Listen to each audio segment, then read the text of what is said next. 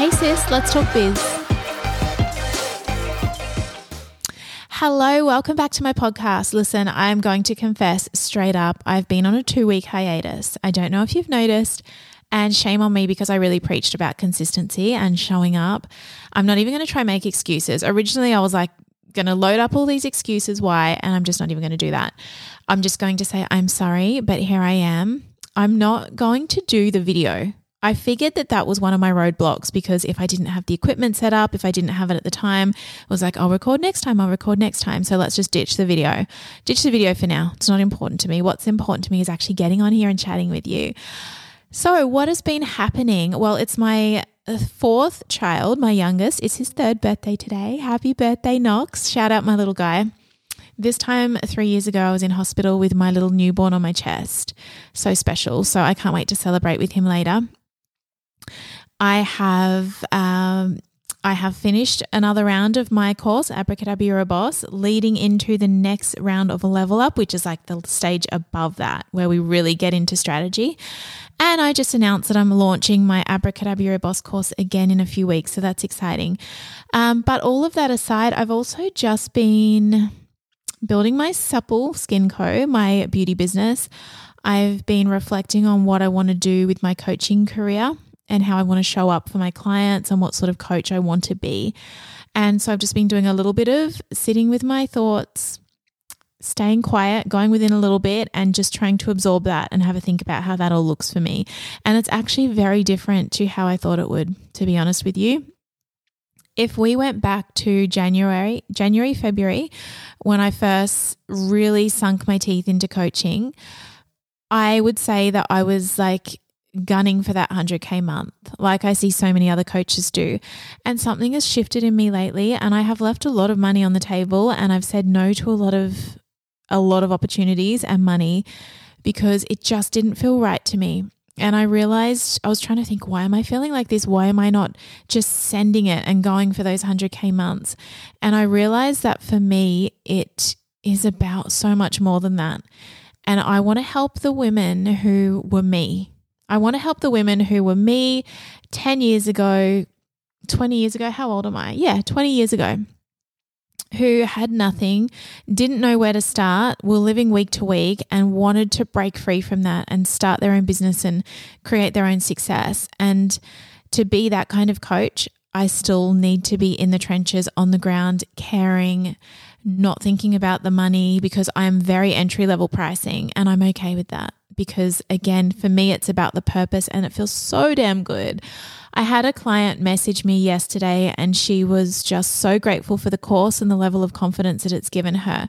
I had another client the day before reach out to me and say she has been trying to build her business for nearly 3 years and it just kept staying stuck. And because of the course, she's actually about to launch it.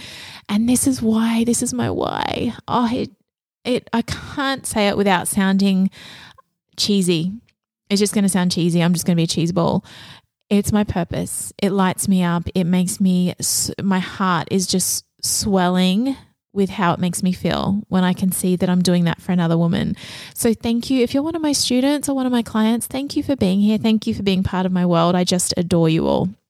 So I didn't really think about a topic that I wanted to talk about, but something that I have been thinking about lately. I figured I would jump on and talk about it, and I'm sure that other people can relate to this. Okay. And that is the way that you show up in your own business. I have had a few people ask questions about this lately. Someone asked me recently, how do I know if it's imposter syndrome, which we all know is not real? How do I know if it's imposter syndrome? Actually, sorry, I take that back. It can be real, and I have beliefs on that as well, which I'll go into. How do I know if it's imposter syndrome, or if this genuinely just isn't right for me, if I'm just not meant to be an entrepreneur, if I'm not meant to have my own business, and if I should go work for someone else? So let's start with imposter syndrome and my beliefs on that. I do believe that there is a reason you have imposter syndrome, and I'm sure you've heard me say it before, but I used to suffer terribly from imposter syndrome, and I believe this is the first time that I don't think I've felt it all year, and I used to feel it on the regular, maybe every month. I've done a lot of work on this, and I came to the conclusion that if I'm feeling imposter syndrome, there is something to it, so look into that.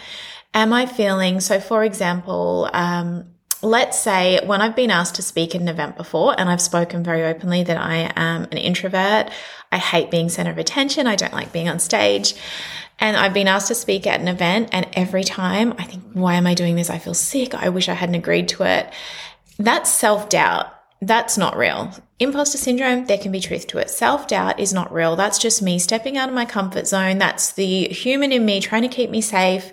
That's me trying, my own body, my own mind trying to protect myself because it is the unknown. And if it's the unknown, it's always going to feel uncomfortable. We have to expect that. If we know to expect it, then we can prepare for it. And then we can discern, is it real or is it not? In that situation, of course, it's safe for me to step on stage and talk. Nothing bad is going to happen to me. So I'm able to discern, okay, it is safe. This is all just self-doubt. Why is that self-doubt creeping in? I think I'm not good enough, equipped enough. Maybe I'm not prepared enough. And this is more the imposter syndrome, right? So when I hop on stage for something like that, I don't prep. I just figure I don't want to know the questions. Even with podcasts, I don't want to look at the questions. I don't want to know. I just want to speak naturally because I feel like if I overthink it, then it will just be a jumbled mess. And if I'm just speaking naturally, like with all my courses, even when I've filmed my courses, I've just spoken very naturally with just a few bullet point notes. I feel like when I do that, it's just very authentic. I'm not overthinking it. And again, I'm not getting jumbled. But if I'm to go step on stage, I think where I would do it differently now is if I was to step on stage and speak in front of people, I don't feel like I would have the imposter syndrome because I know that this is a subject, if it was to do with business, for example, or even motherhood or how to find balance or how to juggle things. I know that I've been through this. I know the answers, how I get through it, how I make the most of it, how I come out on the other side. I know how to create a business and how to scale a business. So I know these things. So I'm not an imposter. I do know them, but maybe it's more that I haven't prepped well enough. Maybe it is that I'm jumping in really unorganized and it's more the fear of, okay, if I had spent a little bit of time prepping for this, or if it was a subject I didn't know a lot about, maybe if I'd spent a bit of time learning it, if it's a business idea, let's put it in that perspective. If it's a business idea and I feel like I'm way out of my depth here, I feel like an imposter. Well, how about go and learn a little bit about that then? Do a course, read a book, listen to a podcast, watch YouTube videos. So is it that you're an imposter, or is it just that you're not equipped enough, that you haven't prepared enough, that you haven't put in enough effort? Have you given it 100%? And that is my answer to that question. Am I an imposter, or is it just not right for me? Well, have you given it 100%? If you can sit there and say, yes, I have absolutely given it 100%, and it's still not for me and it's still not working, then okay, maybe it isn't the right thing for you. Maybe it's not something you enjoy. Maybe it's not something where you have that, the super strong desire to actually succeed in this. And that's okay, just as long as you know that you've given it 100%. I can honestly say that there have been plenty of times with me with businesses where I haven't given it 100%, and I have to actually catch myself on that and be honest with myself and say, well, no, I haven't given it 100%. So, okay, how about I try this first? So even, I hear people say, look, I'm trying to do this side hustle, or maybe it's their full-time thing. I've got this business and it's just not doing well at the moment, or it was doing well and now it's not. I'm going to have to go and get another job. And even with that, I've been in that position before as well. And even with Supple, when we've gone through quieter periods, I've talked about this with my course students before, but after I had my fourth child, it was through the height of COVID as well. And I took maybe 2 months where I really didn't post on socials for my business. I wasn't showing up. I wasn't being present. I lost so much engagement in my business. It affected the dollars. It affected every part of it. And it probably took a good year before I felt like, okay, I'm going to get back into this. And yeah, that really affected the business and the dollars. And so there's been periods where I think, okay, maybe I need to go get a full-time job. But then this is where you can actually ask yourself again, have I given it 100%? Because what makes me think that I can go get a full-time job, and I know that if I go work for someone else, I'm going to give it 100%, right? I'm going to make myself so indispensable that they love what I'm doing. I prove myself. I'm giving 110%. I even give more than, you give everything when you work for someone else. You want to make them proud. You want them to see your worth. But are you applying that to your own business? Are you applying it in your own business? Usually not. And usually this is where you can actually go, okay, if I can go and work for someone else and give them 100%, what about if I try that same effort in my own business for 3 months straight? So every day, Monday to Friday that I'm expected to work, I'm showing up and I'm creating content just like I would if I worked in that other business. I'm showing up, and let's say my boss at my job, they ask me to reach out to 20 people a week in their DMs, 20 wholesale accounts. How about I go do that for my own business? They want me to create 10 pieces of content for the week. That's part of my job description. How about I go do that in my own business?